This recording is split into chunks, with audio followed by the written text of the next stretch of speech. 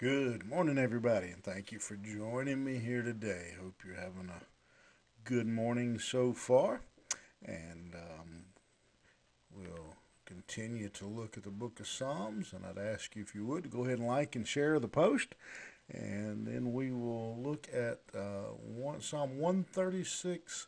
We'll be looking at the 25th verse today. We're just going to look at one verse, and it's just a good dividing point. It really deals with one thought here, and so let's look at this. It says in that verse, it says, "Who giveth food to all flesh, for His mercy endureth forever." And again, this psalm has been one. Again, it's as I've said, it's what we think. I think it's what most of us think of when we think of a psalm, and it is just an ongoing psalm of praise.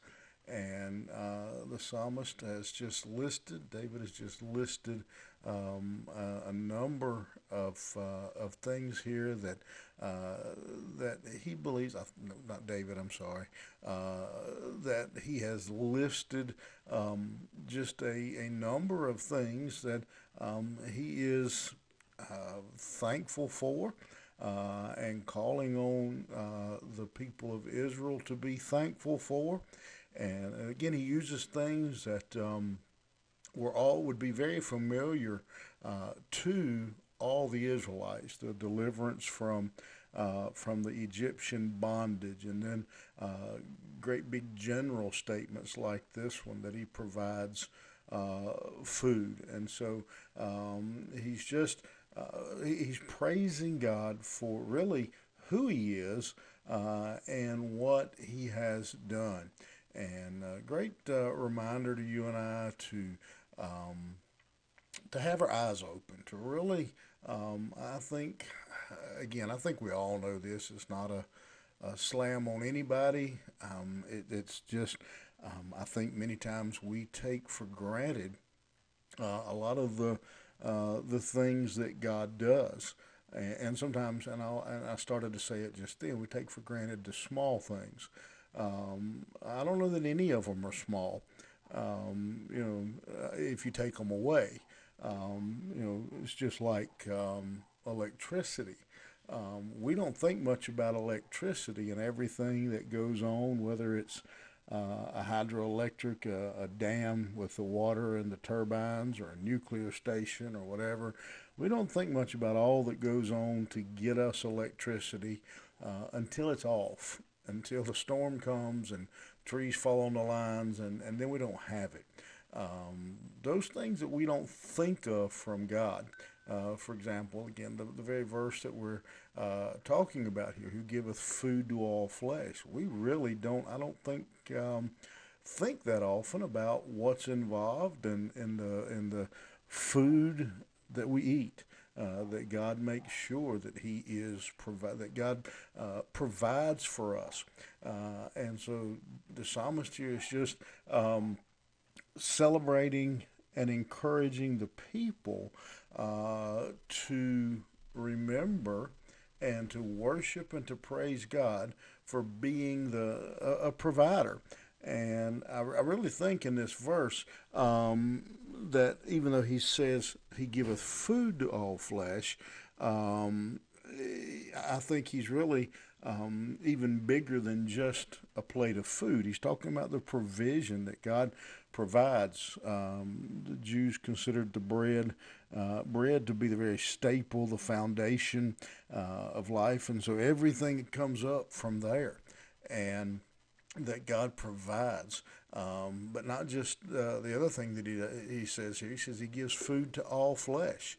And that's again all flesh, the humans, the animals that roam the earth. That God sees to it that they have provision. And the really underlying piece of that really sticks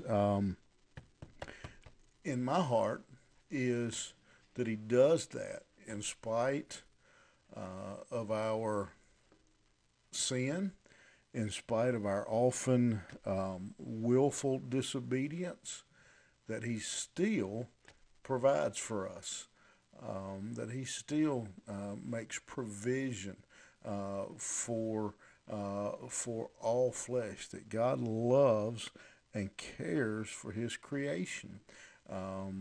And that He, again, then we take that even further and understand that if you're a child of God today, that He has provided salvation, that He provided forgiveness. If you don't know Christ today, you need to understand that God sent His Son to die for you, to provide for you forgiveness for your sins, if you will accept that forgiveness and ask Him to come into your heart.